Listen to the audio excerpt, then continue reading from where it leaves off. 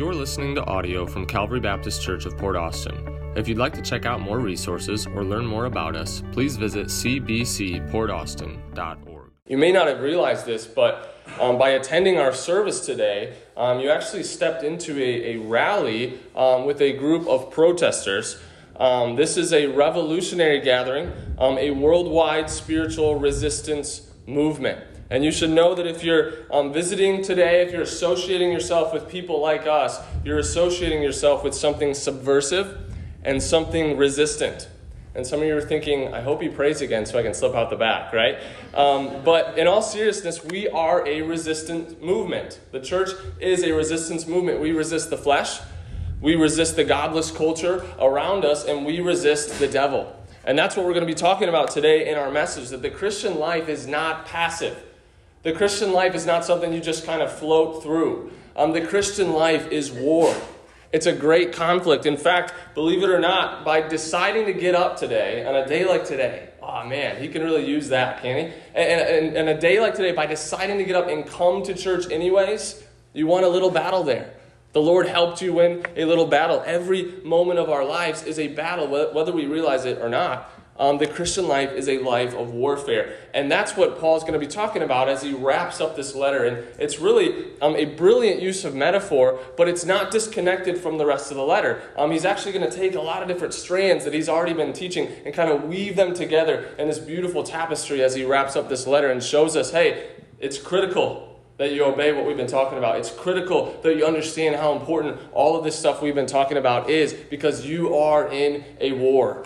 And it's a very serious war. And so with that in mind, before we jump in, I do want to give you a background, because we're finishing Ephesians today. And for you to appreciate the ending, I think you'll be encouraged as we just briefly touch on what we've covered so far. And so in Ephesians, what we've learned is that we have been swept up into the cosmic plan of God to reconcile sinners to himself and to restore this broken creation. That he's actually going to unite all things to himself and bring them under the sovereign reign of Christ, where Christ is going to rule and there will be no more sin and no more death. And that's what we're looking forward to. And this reconciliation is with Jews and Gentiles into this new humanity called the church. And the church joyfully submits to the reign of Christ. And this also involves the restoration of the cosmos, which we just talked about. And if you remember in chapter 1, we saw that we were chosen by the Father. We were redeemed by the Son. We were sealed by the Spirit. We saw that in Christ we have every spiritual blessing in the heavenly places. Every spiritual blessing. That's how he starts. In chapter 2, we're reminded of our hopeless condition before Christ and how God, being rich in mercy, saved us and gave us good works to do for his glory. I love that. Saved us unto good works, right?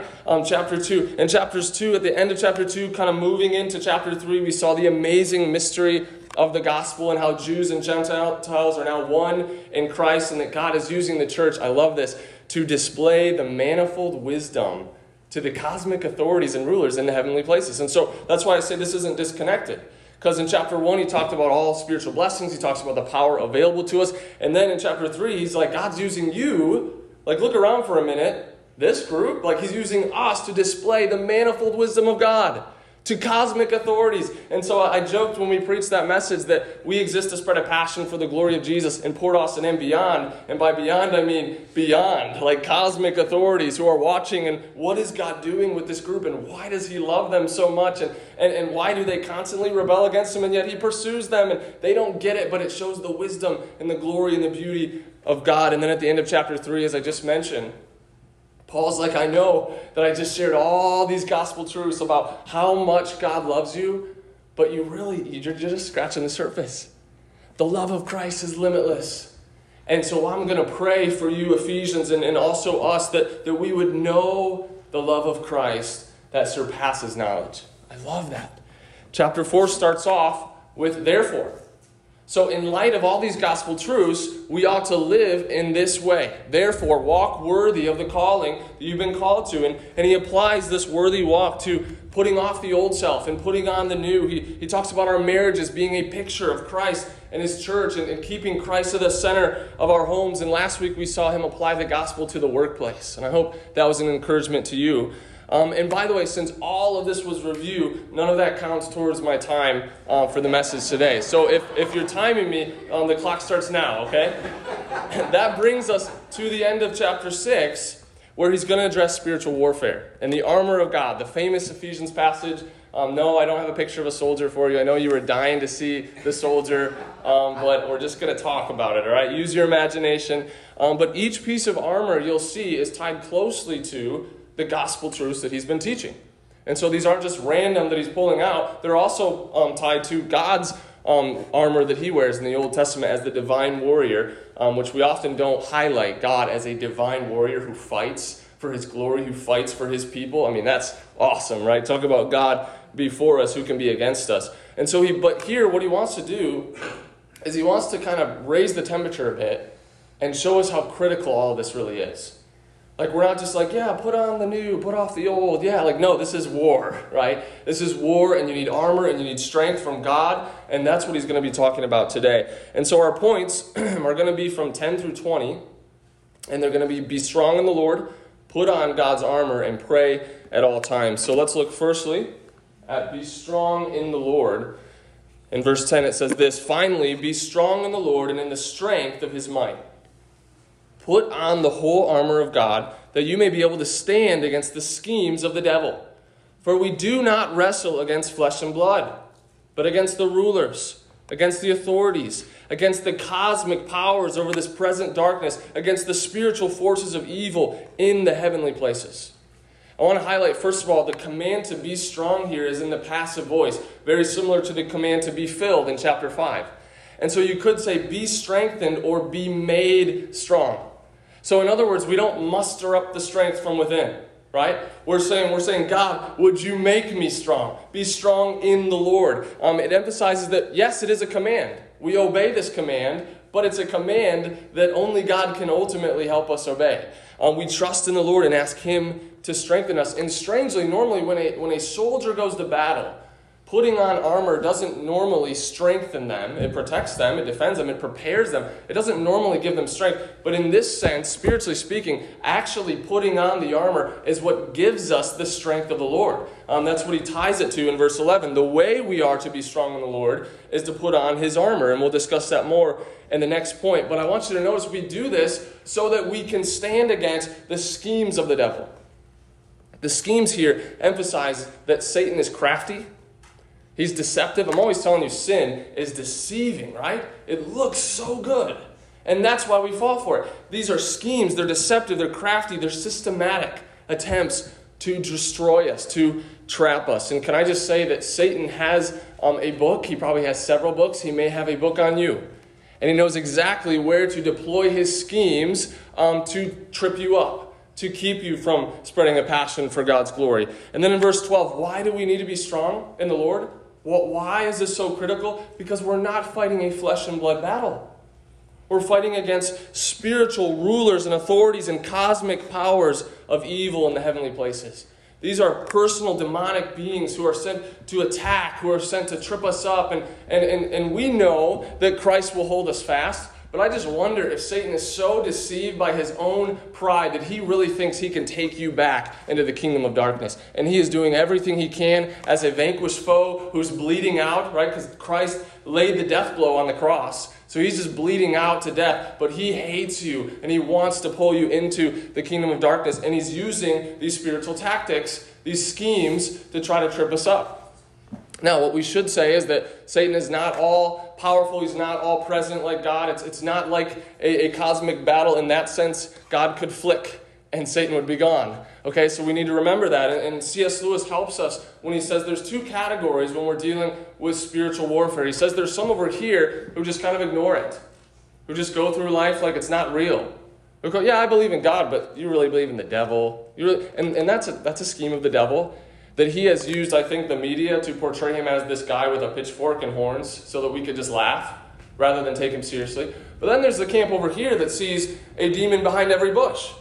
And can I say that if you slept through your alarm this past week and you were late for work, I don't think it's because Satan had you in his trance, right? It's probably because you were binge watching Netflix the night before, okay? And so let's be healthy, let's be balanced, let's be biblical, let's not be too afraid or fearful or seeing him behind everything, but let's also realize he's real. And can I say, I think in our secular culture that we live in, we lean in this direction. There's a few of us who are over here, but I think a lot of us we kind of laugh, like it's not real. Like this isn't a serious spiritual battle. And so let's not be ignorant of the fact that Satan is at work, that his demons are at work, that they are trying to trip us up. He's walking about as a roaring lion, seeking whom he may devour. We need to understand that. He's got tailor-made schemes for you, your family, and our church.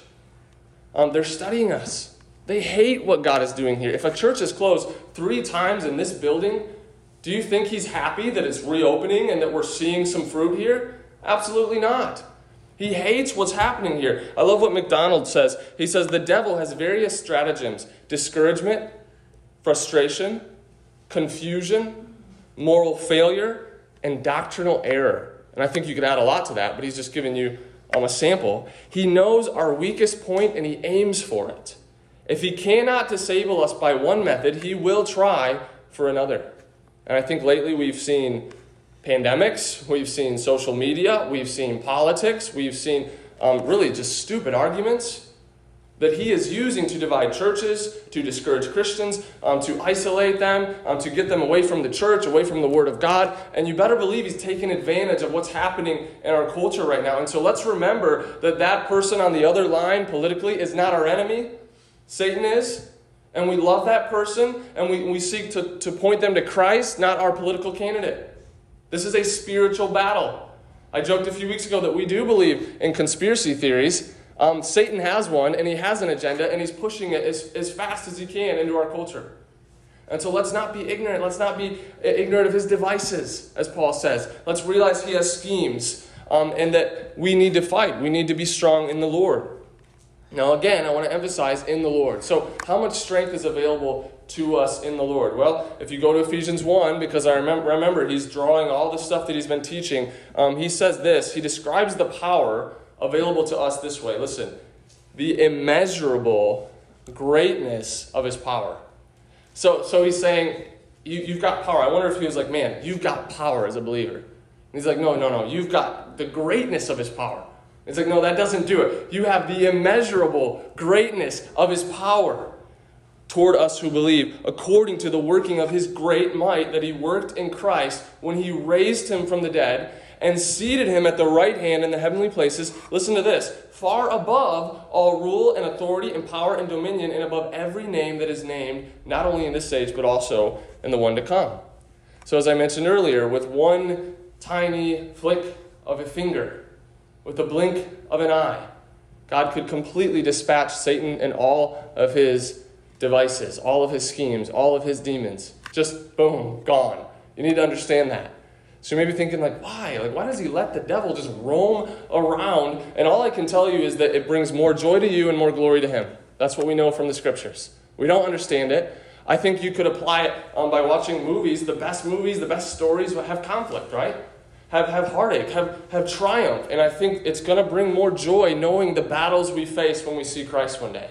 There's just going to be more joy there, and I can't explain that to you fully, but trust that. But know that Satan's on a leash, and that he can only do as much as God allows him to do.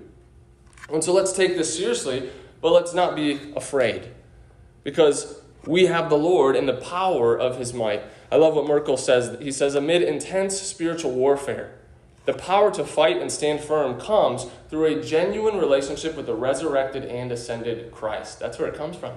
And can I say, this happens before the battle?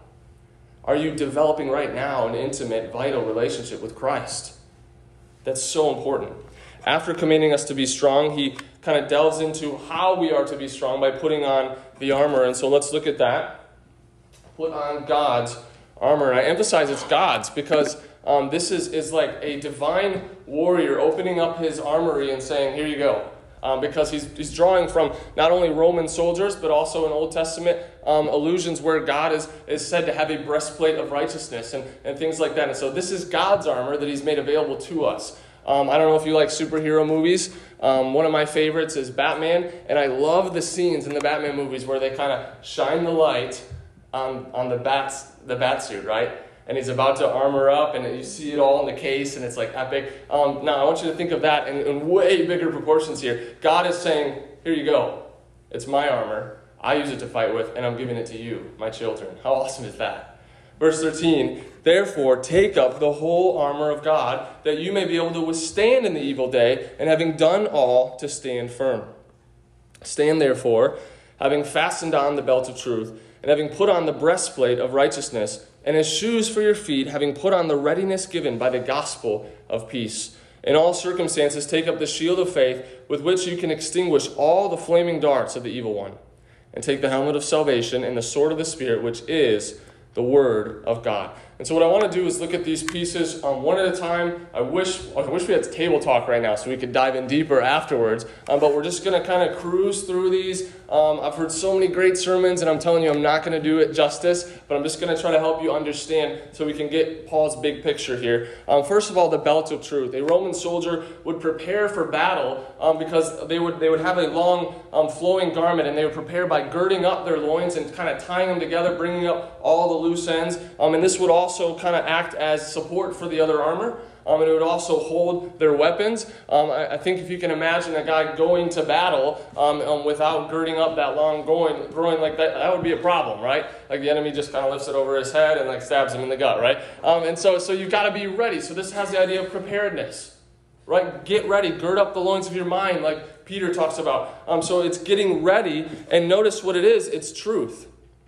Paul is saying that the truth of God acts as a belt that supports all the other armor and brings preparedness, confidence, and certainty in battle. Now, commentators wrestle with these pieces of armor. Are they kind of objective things that are just there, or are they talking about the moral obedience of these things? So is this God's truth kind of preparing us, or is it being truthful in our day-to-day life? And I would just argue it's both. I think that God's truth flows into our life so that we are people of truth, and that is what fights against Satan, who is the father of lies. Right? So we need God's truth, and then we need to be people of the truth so that we can defend against the father of lies. And can I just tell you, you are not an independent thinker. The way that you think, believe it or not, is shaped by the movies you watch, the news that you watch, the people you spend time with. That's shaping how you think and how you look at the world. Do not be ignorant of the fact that you have a lens that you look through, and it's different from the guy next to you. And so what do we need to do? We need to take the Bible and make that our lens and filter everything we see and everything we think and everything we watch and everything we scroll on social media through the lens of the Bible, the truth of God. All right, Satan is the father of lies. Next, breastplate of righteousness. This was a large piece of armor that would protect the chest and abdomen from blows and arrows. And as Christians, I think this has, again, a twofold idea to it. Theologians would call this imputed righteousness and then imparted righteousness. Imputed is when we are declared righteous by God himself when we place our faith in the finished work of Christ. And looking around here, I think everyone here I know has had a time where they've trusted Christ. So you are declared righteous by God himself. But then imparted righteousness is actually living out who we are in Christ. And I think, again, this is twofold here. When Satan attempts to slander us, or to call us unworthy, or to point us inward to our sin and to our disgusting things that we hate about ourselves, where do we look? Not to our righteousness.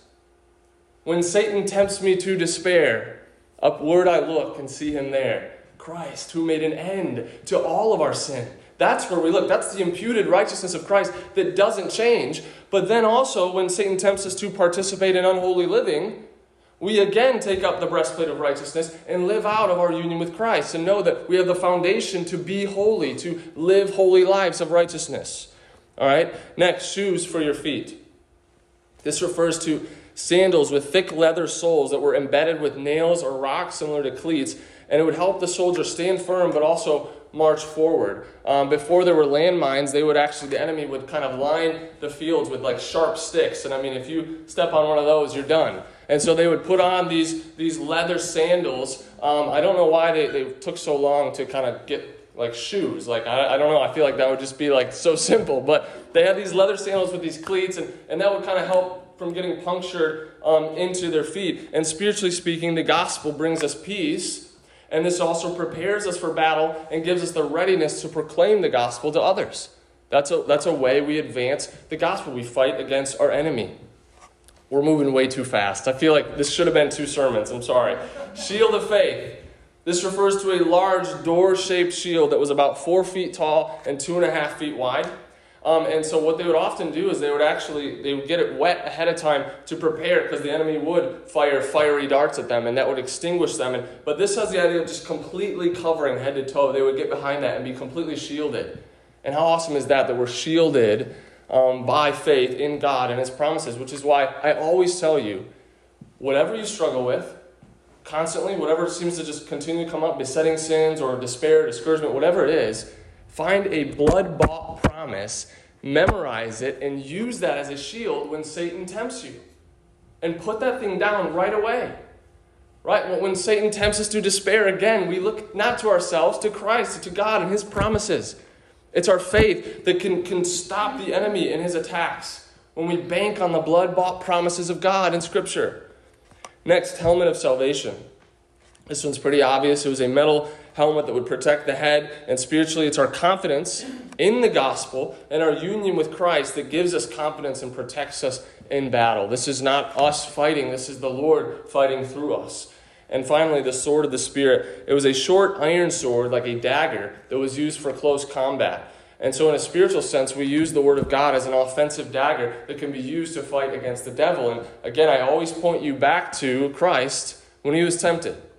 Like, Christ could have done anything when the devil came and tempted Him, right? He could have dropped a giant rock on Satan. He could have pulled out a lightsaber, gave him one, and dueled him, right? He could have done whatever. And what did He do? He quoted Scripture, which shows that Scripture is all you need to fight against the devil. The devil runs from it. And so we memorize these little daggers in the Word. And when Satan comes, we stab him with it. Right? Get out of here, Satan. This is my dagger. This is the Word of God. And we've got it already. We don't wait and flip through our Bible as Satan's coming, right? Like, we've got it ready. We've got it memorized. We've got specific daggers we can pull out and just jab into the enemy. Right? That's what it's talking about. The Word of God. And I want you to notice that each of these pieces of armor are synonyms, in a sense, for the gospel. We've got truth. We've got righteousness, we've got peace, we've got faith, we've got salvation, we've got the Word of God. In other words, these are all ways of putting on the gospel or practically living out of our union with Christ. That's chapters 1 through 3, and then you move to the therefore of 4 through 6, living out of who we are in Christ. And so this is why I'm constantly telling you to preach the gospel to yourself. The gospel is not just for unbelievers, it's for believers. I need to hear every single day that I was a hell-deserving sinner separated from God, and yet He pursued me. He crushed His Son in my place. Christ paid for all of my sins and absorbed the wrath of God. I need to hear that every single day. That He rose again to reconcile me to God. Truths like these are what protect us against the onslaught of the enemy. And so don't get wrapped up too much in the metaphor. Take the things that He's actually pointing to, like truth and peace and the Word of God, and use those gospel truths, those blood-bought truths when we're fighting against the enemy. Because of the gospel, we have salvation from sin. We have acceptance and approval from God. We have an unshakable identity. We have everlasting joy, and we have the glorious hope of eternal life, just to name a few. Truths like these act like spiritual armor that can help us fight against our enemies. So we're commanded to be strong in the Lord. The way we do that is by putting on God's armor. And lastly, He's going to say, pray at all times. Pray at all times. In verse 18, praying at all times in the Spirit, with all prayer and supplication. To that end, keep alert. Right now we need to hear that, right? We're getting late into the sermon. Some of us are maybe dozing. No, nobody's dozing. But keep alert. With all perseverance, making supplication for all the saints, and also for me, that words may be given to me in opening my mouth boldly to proclaim the mystery of the gospel, for which I am an ambassador in chains, that I may declare it boldly as I ought to speak. So here Paul's going to wrap up this section by commanding us to pray. And twice he uses the word supplication, which would be defined as this earnest or urgent request to God. There's several different ways to pray. There's adoration, there's confession, there's thanksgiving, there's supplication. Supplication is this earnest or this urgent request. Remember, we are in a battle. And so the way we fight is we make these earnest and urgent requests to God and for ourselves and for all the saints. And notice that Paul also asked the Ephesians to pray for him. And I would just say, I would ask you to pray for me. I'm in no means the same as the Apostle Paul, but I do have a job to proclaim the gospel. And Paul desires to share the gospel freely, clearly, and candidly, if you kind of summarize what he asks for. And kind of say that's all of our jobs. This should be all of our aim as well, that we would do that, which is why we need to be praying for one another. But what you need to see here is that prayer is not a seventh piece of armor. However, it's intricately connected to the rest, and it's how we are to be strong in the Lord. You may know the song. The songwriter puts it this way: put on the gospel armor, each piece put on with prayer. I think that's a great way to summarize it. As we're thinking of these truths that we're applying to our life spiritually, preparing for battle, we're doing so with a constant attitude of prayer. Paul says that it should be done at all times in the Spirit. Or in other words, prayer is like breathing in the Christian life. It's just an attitude. Okay, it's not something that we just do like once a day or once a week. The other day I was moving furniture and I was praying. I was praying for physical strength. I didn't get a hernia trying to carry something up the stairs, right? It's just an attitude. I'm not trying to brag, but it's when I'm alone in my car, I'm normally just talking out loud to God. It becomes it's just breathing. You're just talking all the time to God. And we want to build that. We want to work at that so that it's just a regular attitude. Can I just tell you, there's nothing like going through a day talking to God all the time. Before everything, if you're a student, before a test, before a sports game, just talking to Him. He loves you. He delights in you. He wants to hear from you. And so we're praying at all times. And then in the Spirit, it has the idea of asking the Holy Spirit to guide and empower us to pray, which is why I often say that we pray the Scriptures. Use the Scriptures as you're praying. This should be done with vigilance and perseverance. Remember, this is a battle. I think a lot of times we don't pray like we ought to because we forget that we're in a battle. If you have a family member who is in a battle and you know they're about to be dispatched to maybe the very, very hottest part of the war, you better believe you're going to be praying, right? Physically speaking, they're in danger. And so there's this urgency, and you say, I need to pray. And if we would realize how critical it is for us spiritually to be praying, how much danger there is every single day. I often say that it seems like in the Christian life sometimes you can go to bed just satisfied in God and wake up with the devil just sitting on your head. Hey, I don't know what happened in the night. It's like when the ice starts to melt in the end of the day and then the next morning there's icicles again. And every day we need to wake up and pray. This is a supernatural fight. John Piper puts it this way: prayer is not an intercom to the butler to bring us what we want. It is a wartime walkie-talkie to call down the power of God. And if we understood that, I think we'd pray a lot more. Because we're pretty comfortable as Americans. We don't need a butler that much. And it's sad that we would ever treat him like a butler. He's our maker. And so what this is an air attack. You've got your armor on. You're trusting in the Lord. You're charging into battle. And you realize, I need an airstrike. And you're praying and you're asking God to call down the power of God, the fire of God in the battle. This is awesome. That when we charge into warfare, we've got the air attack. We've got prayer. We've got a direct line to God, the maker of all things, who again could just flick Satan and be done with him. That's what he's saying. Prayer is so important. We're desperate for prayer in this spiritual battle. As we close today, I want to draw your attention to a repeated word in this passage. We see it often, and it kind of gets to the heart of what we need to do here. We see it in verse 11, we see it twice in verse 13, and we see it in verse 14, and it's simply this: stand. Stand. Church, we need to stand. The enemy is going to do everything he can to knock us down. In a battle, if you're on the ground, you're not doing much good, right? Boxing match, guy goes down, they start counting. The enemy wants to knock us down. And what Paul, by the inspiration of the Holy Spirit, wants us to do is stand. Stay on your feet. Stand your ground.